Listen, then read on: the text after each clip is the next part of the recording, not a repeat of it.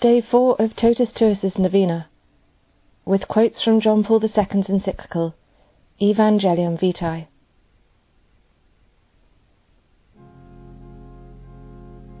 Man's life comes from God. It is his gift, his image and imprint, a sharing in his breath of life. God, therefore, is the sole Lord of this life. Man cannot do with it as he wills. God himself makes this clear to Noah after the flood. For your own lifeblood too, I will demand an accounting. And from man, in regard to his fellow man, I will demand an accounting for human life. The biblical text is concerned to emphasize how the sacredness of life has its foundation in God and in his creative activity. For God made man in his own image. Human life and death are thus in the hands of God, in his power. In his hand is the life of every living thing, and the breath of all mankind, explains Job. The Lord brings to death and brings to life. He brings down to Sheol and raises up. He alone can say, "It is I who bring both death and life." But God does not exercise this power in an arbitrary and threatening way, but rather as part of his care and loving concern for his creatures. If it is true that human life is in the hands of God, it is no less true that these are loving hands, like those of a mother who accepts, nurtures, and takes care of her child. I have calmed and quieted my soul, like a child quieted at its mother's breast. Like a child that is quieted is my soul. Thus Israel does not see in the history of peoples and in the destiny of individuals the outcome of mere chance or of blind fate, but rather the results of a loving plan by which God brings together all the possibilities of life and opposes the powers of death arising from sin. God did not make death, and he does not delight in the death of the living, for he created all things that they might exist. The sacredness of life gives rise to its inviolability, written from the beginning in man's heart, in his conscience. The question, "What have you done?" which God addresses to Cain after he has killed his brother Abel, interprets the experience of every person. In the depths of his conscience, man is always reminded of the inviolability of life, his own life and that of others, as something which does not belong to him, because it is the property and gift of God, the Creator and Father. The commandment regarding the inviolability of human life reverberates at the heart of the 10 words in the Covenant of Sinai. In the first place, that commandment prohibits murder. You shall not kill. Do not slay the innocent and righteous. But, as is brought out in Israel's later legislation, it also prohibits all personal injury inflicted on another.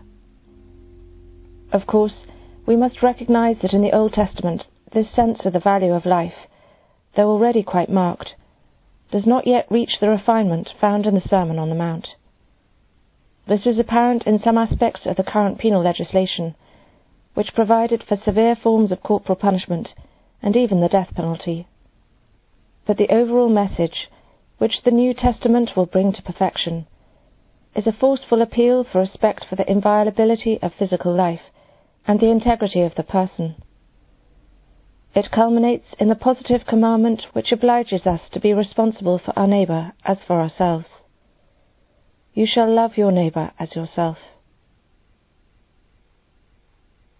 The commandment, "You shall not kill," included and more fully expressed in the positive command of love for one's neighbour, is reaffirmed in all its force by the Lord Jesus. To the rich young man who asks, "Teacher, what good deed must I do to have eternal life?" Jesus replies, "If you would enter life, keep the commandments." And he quotes as the first of these, "You shall not kill." In the Sermon on the Mount, Jesus demands from his disciples a righteousness which surpasses that of the scribes and Pharisees, also with regard to respect for life. "You have heard that it was said to the men of old, 'You shall not kill,' and whoever kills shall be liable to judgment. But I say to you that everyone who is angry with his brother shall be liable to judgment." By his words and actions, Jesus further unveils the positive requirements of the commandment regarding the inviolability of life. These requirements were already present in the Old Testament, where legislation dealt with protecting and defending life when it was weak and threatened, in the case of foreigners, widows, orphans, the sick and the poor in general, including children in the womb. With Jesus, these positive requirements assume new force and urgency, and are revealed in all their breadth and depth. They range from caring for the life of one's brother, whether a blood brother, someone belonging to the same people, or a foreigner living in the land of Israel, to showing concern for the stranger, even to the point of loving one's enemy. A stranger is no longer a stranger for the person who must become a neighbour to someone in need, to the point of accepting responsibility for his life, as the parable of the Good Samaritan shows so clearly. Even an enemy ceases to be an enemy for the person who is obliged to love him, to do good to him, and to respond to his immediate needs promptly and with no expectation of repayment. The height of this love is to pray for one's enemy. By so doing, we achieve harmony with the providential love of God. But I say to you, love your enemies and pray for those who persecute you, so that you may be children of your Father who is in heaven. For he makes his sun rise on the evil and on the good, and sends rain on the just and on the unjust. Thus, the deepest element of God's commandment to protect human life is the requirement to show reverence and love for every person and the life of every person. This is the teaching which the Apostle Paul, echoing the words of Jesus, addresses to the Christians in Rome. The commandments, "You shall not commit adultery, you shall not kill, you shall not steal, you shall not covet," and any other commandment, are summed up in this sentence: "You shall love your neighbour as yourself." Love does no wrong to a neighbour. Therefore love is the fulfilling of the law. To defend and promote life, to show reverence and love for it, is a task which God entrusts to every man, calling him as his living image to share in his own lordship over the world. God blessed them, and God said to them, "Be fruitful and multiply, and fill the earth and subdue it, and have dominion over the fish of the sea and over the birds of the air, and upon every living thing that moves upon the earth." The biblical text clearly shows the breadth and depth of the lordship which God bestows on man. It is a matter first of all of dominion over the earth and over every living creature, as the Book of Wisdom makes clear. "O God of my fathers and Lord of mercy, by your wisdom you have formed man, to have dominion over the creatures you have made, and rule the world in holiness and righteousness." The psalmist too extols the dominion given to man as a sign of glory and honour from his Creator. "You have given him dominion over the works of your hands. You have put all things under his feet, all sheep and oxen, and all the beasts of the field, the birds of the air, and the fish of the sea, whatever passes along the paths of the sea." As one called to till and look after the garden of the world, man has a specific responsibility towards the environment in which he lives, towards the creation which God has put at the service of his personal dignity, of his life, not only for the present, but also for future generations. It is the ecological question, ranging from the preservation of the natural habitats of the different species of animals and of other forms of life, to human ecology, properly speaking. which finds in the Bible clear and strong ethical direction, leading to a solution which respects the great good of life, of every life. In fact, the dominion granted to man by the Creator is not an absolute power, nor can one speak of a freedom to use and misuse, or to dispose of things as one pleases.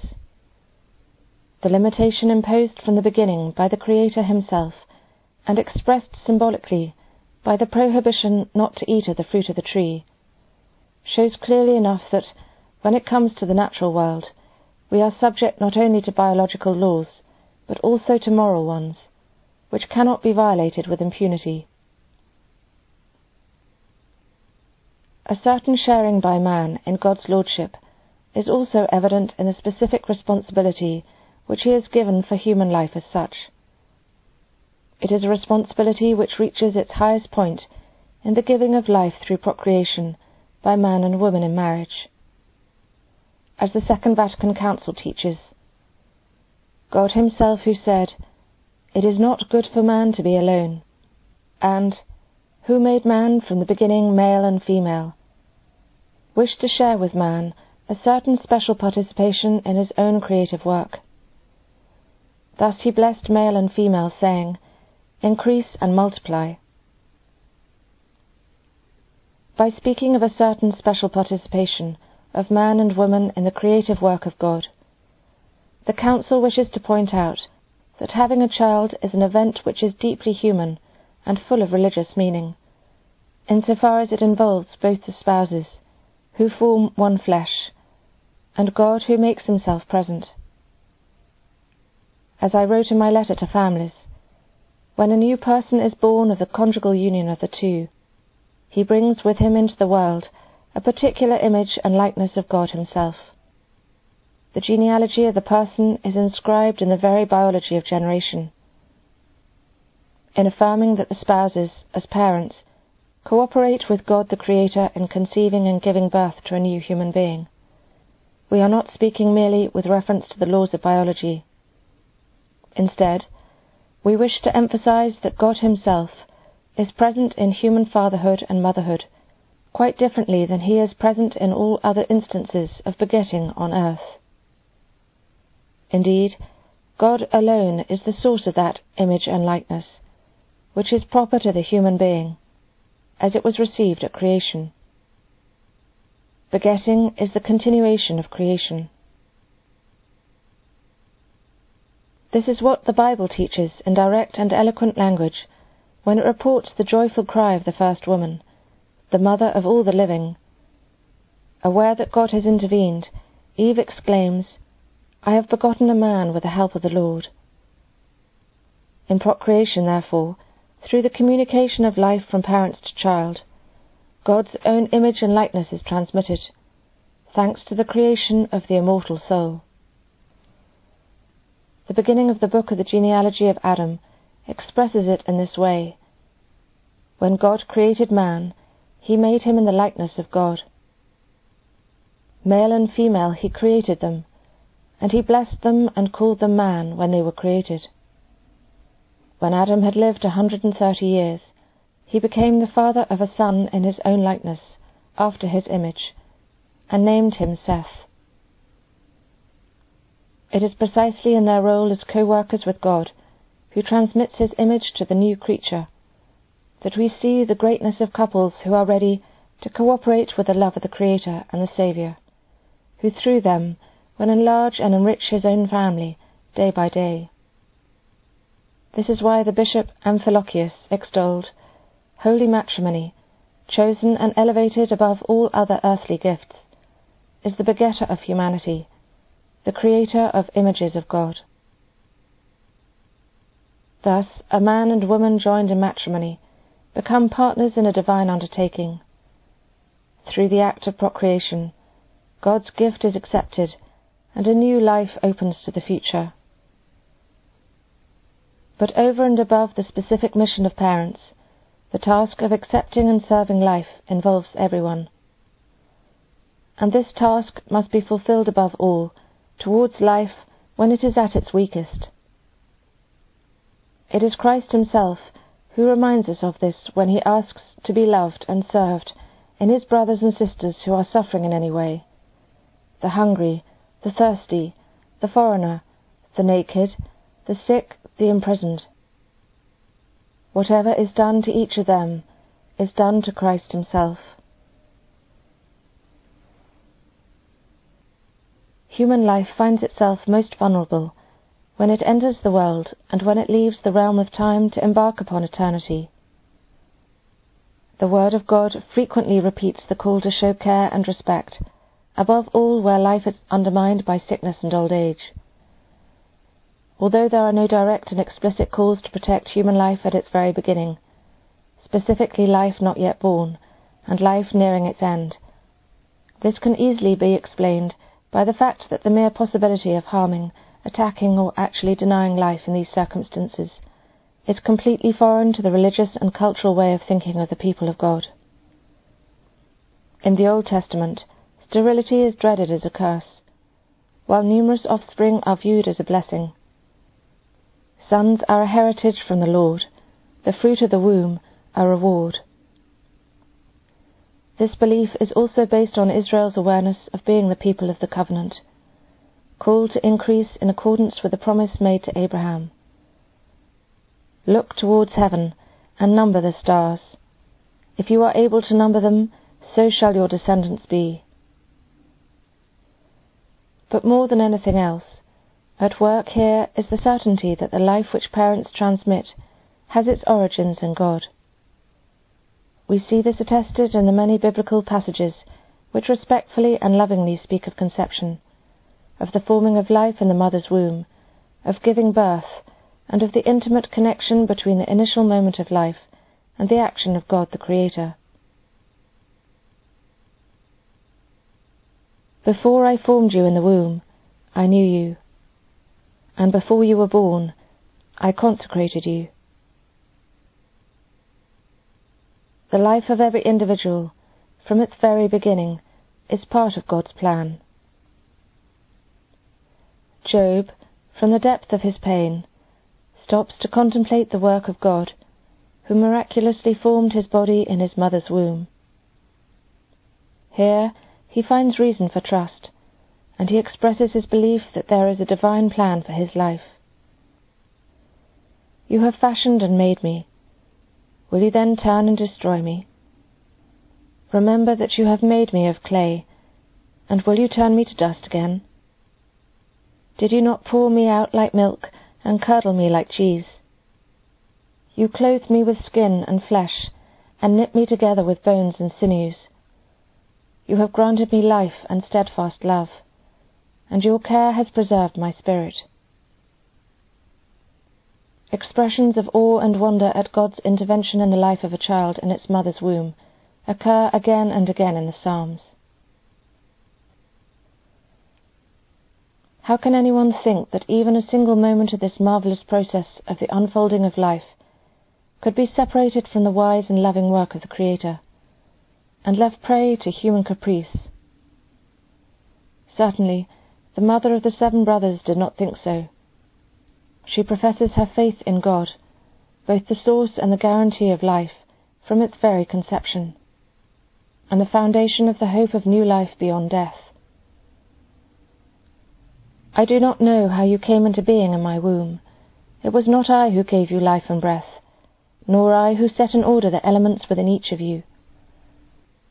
Therefore the Creator of the world, who shaped the beginning of man and devised the origin of all things, will, in his mercy, give life and breath back to you again, since you now forget yourselves for the sake of his laws.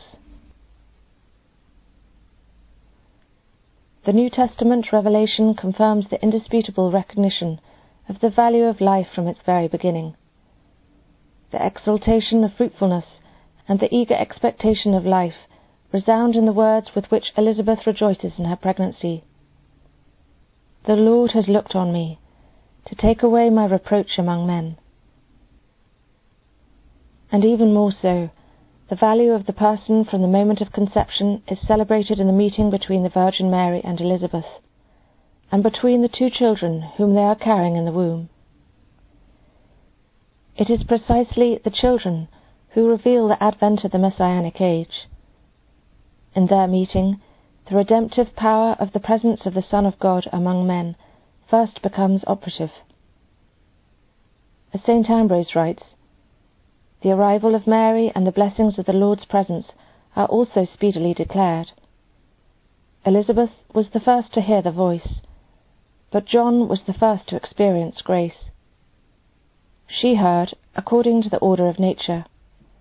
He leaped because of the mystery. She recognized the arrival of Mary. He, the arrival of the Lord. The woman recognized the woman's arrival, the child, that of the child. The women speak of grace. The babies make it effective from within, to the advantage of their mothers, who, by a double miracle, prophesy under the inspiration of their children. The infant leaped. The mother was filled with the Spirit. The mother was not filled before the Son, but after the Son was filled with the Holy Spirit, he filled his mother too." With regard to the last moments of life, too, it would be anachronistic to expect biblical revelation to make express reference to present-day issues concerning respect for elderly and sick persons, or to condemn explicitly attempts to hasten their end by force. The cultural and religious context of the Bible is in no way touched by such temptations. Indeed, in that context the wisdom and experience of the elderly are recognized as a unique source of enrichment for the family and for society. Old age is characterized by dignity and surrounded with reverence. The just man does not seek to be delivered from old age and its burden. On the contrary, his prayer is this: "You, O Lord, are my hope, my trust, O Lord, from my youth. So even to old age and grey hairs, O God, do not forsake me, till I proclaim your might to all the generations to come." The ideal of the Messianic age is presented as a time when no more shall there be an old man who does not fill out his days. In old age, how should one face the inevitable decline of life? How should one act in the face of death? The believer knows that his life is in the hands of God. "You, O Lord, hold my lot." And he accepts from God the need to die. This is the decree from the Lord for all flesh, and how can you reject the good pleasure of the Most High? Man is not the master of life, nor is he the master of death. In life and in death, he has to entrust himself completely to the good pleasure of the Most High, to his loving plan. In moments of sickness, too, man is called to have the same trust in the Lord, and to renew his fundamental faith in the one who heals all your diseases.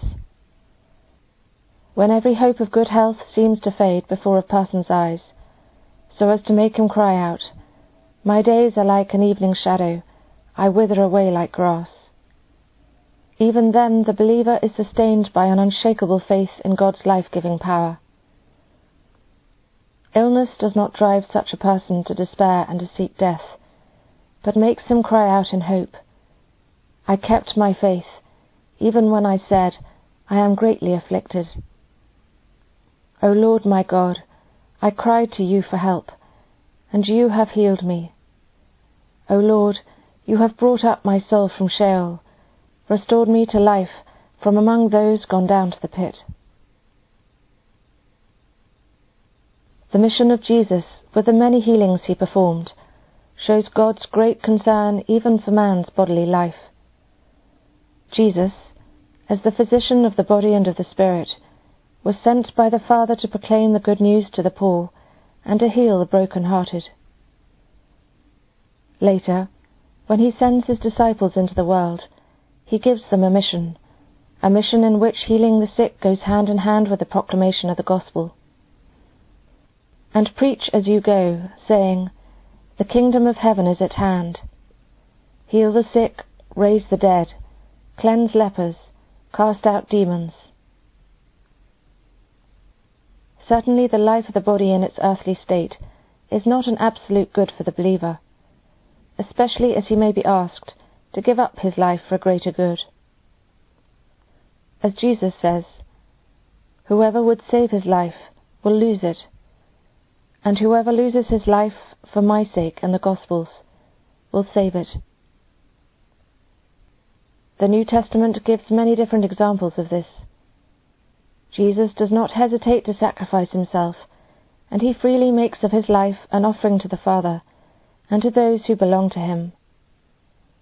The death of John the Baptist, precursor of the Saviour, also testifies that earthly existence is not an absolute good.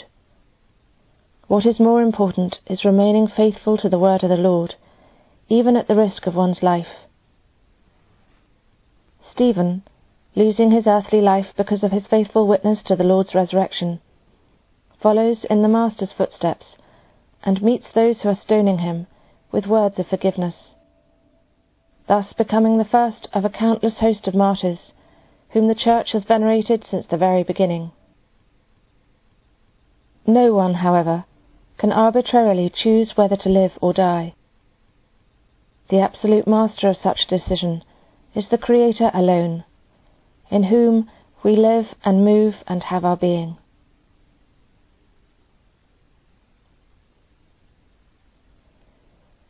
Life is indelibly marked by a truth of its own. By accepting God's gift, man is obliged to maintain life in this truth, which is essential to it. To detach oneself from this truth is to condemn oneself to meaninglessness and unhappiness, and possibly to become a threat to the existence of others, since the barriers guaranteeing respect for life and the defence of life in every circumstance have been broken down. The truth of life is revealed by God's commandment. The word of the Lord shows concretely the course which life must follow if it is to respect its own truth and to preserve its own dignity. The protection of life is not only ensured by the specific commandment, "You shall not kill."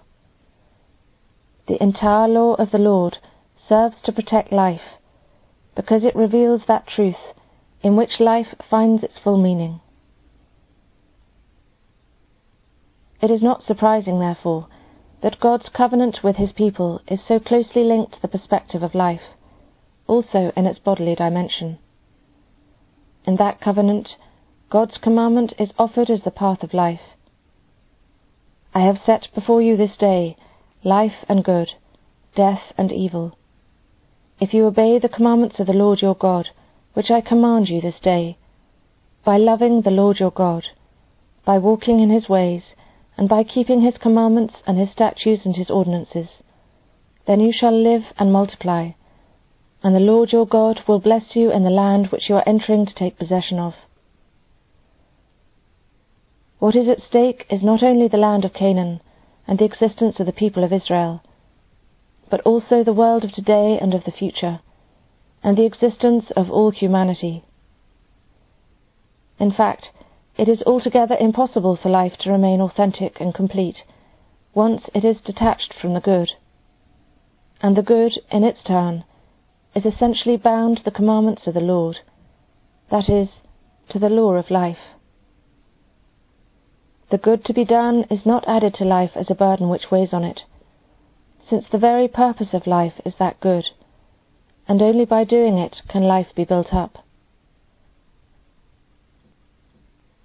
It is thus the law as a whole which fully protects human life. This explains why it is so hard to remain faithful to the commandment, "You shall not kill," when the other words of life with which this commandment is bound up are not observed. Detached from this wider framework, the commandment is destined to become nothing more than an obligation imposed from without, and very soon we begin to look for its limits and try to find mitigating factors and exceptions.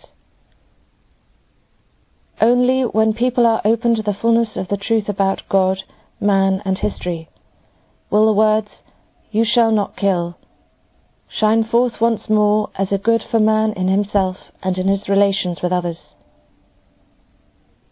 In such a perspective, we can grasp the full truth of the passage of the book of Deuteronomy, which Jesus repeats in reply to the first temptation. Man does not live by bread alone, but by everything that proceeds out of the mouth of the Lord. It is by listening to the word of the Lord that we are able to live in dignity and justice. It is by observing the law of God that we are able to bring forth fruits of life and happiness. All who hold her fast will live, and those who forsake her will die. The history of Israel shows how difficult it is to remain faithful to the law of life which God has inscribed in human hearts, and which he gave on Sinai to the people of the covenant. When the people look for ways of living which ignore God's plan, it is the prophets in particular who forcefully remind them that the Lord alone is the authentic source of life. Thus Jeremiah writes, "My people have committed two evils. They have forsaken me, the fountain of living waters, and hewed out cisterns for themselves, broken cisterns that can hold no water." The prophets point an accusing finger at those who show contempt for life and violate people's rights. They trample the head of the poor into the dust of the earth. They have filled this place with the blood of innocents. Among them, the prophet Ezekiel frequently condemns the city of Jerusalem, calling it the bloody city, the city that sheds blood in her own midst. But while the prophets condemn offences against life, they are concerned above all to awaken hope for a new principle of life, capable of bringing about a renewed relationship with God and with others, and of opening up new and extraordinary possibilities for understanding and carrying out all the demands inherent in the gospel of life. This will only be possible thanks to the gift of God, who purifies and renews. "I will sprinkle clean water upon you, and you shall be clean from all your uncleannesses, and from all your idols I will cleanse you. A new heart I will give you, and a new spirit I will put within you." This new heart will make it possible to appreciate and achieve the deepest and most authentic meaning of life, namely, that of being a gift, which is fully realized in the giving of self. This is the splendid message about the value of life, which comes to us from the figure of the servant of the Lord. When he makes himself an offering for sin, he shall see his offspring, he shall prolong his life, he shall see the fruit of the travail of his soul, and be satisfied. It is in the coming of Jesus of Nazareth that the law is fulfilled, and that a new heart is given through his Spirit. Jesus does not deny the law, but brings it to fulfillment. The law and the prophets are summed up in the golden rule of mutual love. In Jesus, the law becomes once and for all the gospel, the good news of God's lordship over the world, which brings all life back to its roots and its original purpose. This is the new law, the law of the Spirit of life in Christ Jesus, and its fundamental expression, following the example of the Lord who gave his life for his friends, is the gift of self and love for one's brothers and sisters. We know that we have passed out of death into life, because we love the brethren. This is the law of freedom, joy, and blessedness.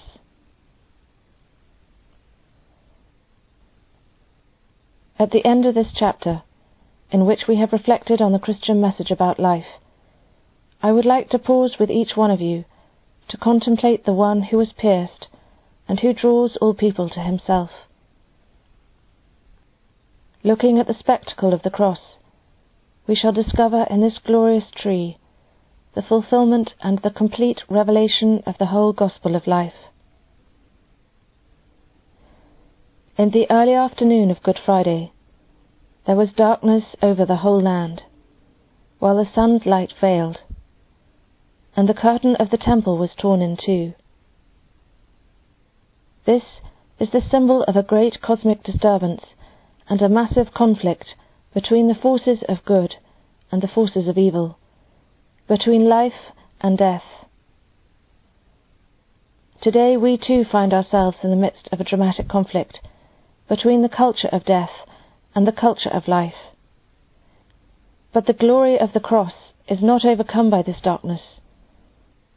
Rather, it shines forth ever more radiantly and brightly, and is revealed as the centre, meaning and goal of all history and of every human life.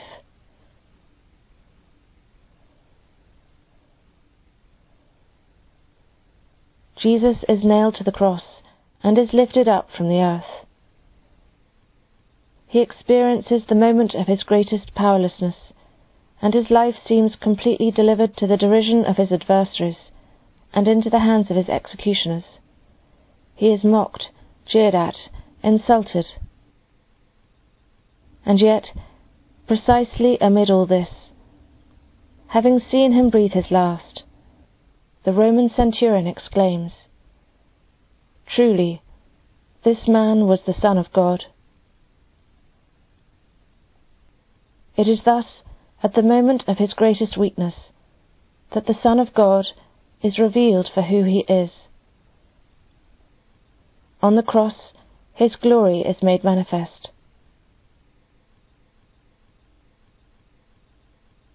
By his death, Jesus sheds light on the meaning of the life and death of every human being.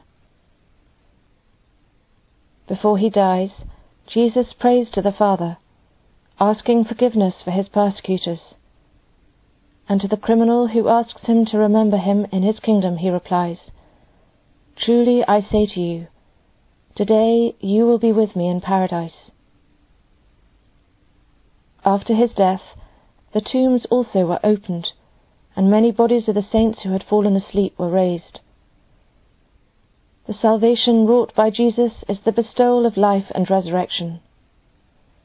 Throughout his earthly life, Jesus had indeed bestowed salvation by healing and doing good to all. But his miracles, healings, and even his raising of the dead were signs of another salvation. A salvation which consists in the forgiveness of sins. That is, in setting man free from his greatest sickness, and in raising him to the very life of God. On the cross, the miracle of the serpent lifted up by Moses in the desert is renewed and brought to full and definitive perfection. Today, too, by looking upon the one who was pierced, every person whose life is threatened encounters the sure hope of finding freedom and redemption. But there is yet another particular event which moves me deeply when I consider it. When Jesus had received the vinegar, he said, "It is finished." And he bowed his head and gave up his spirit. Afterwards, the Roman soldier pierced his side with a spear, and at once there came out blood and water. Everything has now reached its complete fulfillment. The giving up of the Spirit describes Jesus' death, a death like that of every other human being, but it also seems to allude to the gift of the Spirit, by which Jesus ransoms us from death and opens before us a new life. It is the very life of God which is now shared with man. It is the life which, through the sacraments of the Church, symbolized by the blood and water flowing from Christ's side, is continually given to God's children, making them the people of the new covenant. From the cross, the source of life, the people of life is born and increases. The contemplation of the cross thus brings us to the very heart of all that has taken place.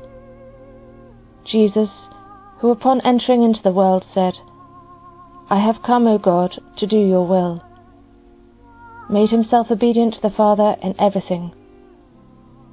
And having loved his own who were in the world, he loved them to the end, giving himself completely for them. He who had come not to be served but to serve, and to give his life as a ransom for many, attains on the cross the heights of love. Greater love has no man than this, that a man lay down his life for his friends. And he died for us while we were yet sinners. In this way, Jesus proclaims that life finds its centre, its meaning, and its fulfillment when it is given up. At this point, our meditation becomes praise and thanksgiving, and at the same time urges us to imitate Christ and follow in his footsteps. We too are called to give our lives for our brothers and sisters, and thus to realize in the fullness of truth the meaning and destiny of our existence. We shall be able to do this because you, O Lord, have given us the example and have bestowed on us the power of your Spirit. We shall be able to do this if every day, with you and like you, we are obedient to the Father and do his will. Grant, therefore, that we may listen with open and generous hearts to every word which proceeds from the mouth of God. Thus we shall learn not only to obey the commandment not to kill human life, but also to revere life, to love it, and to foster it. Let us pray. O Mary, bright dawn of the new world, Mother of the living, to you do we entrust the cause of life. Look down, O Mother, upon the vast numbers of babies not allowed to be born, of the poor whose lives are made difficult, of men and women who are victims of brutal violence, of the elderly and the sick, killed by indifference or out of misguided mercy. Grant that all who believe in your Son may proclaim the gospel of life with honesty and love to the people of our time. Obtain for them the grace to accept that gospel as a gift ever new, the joy of celebrating it with gratitude throughout their lives, and the courage to bear witness to it resolutely, in order to build, together with all people of good will, the civilization of truth and love, to the praise and glory of God, the Creator and Lover of life. In the name of the Father, and of the Son, and of the Holy Spirit. Amen.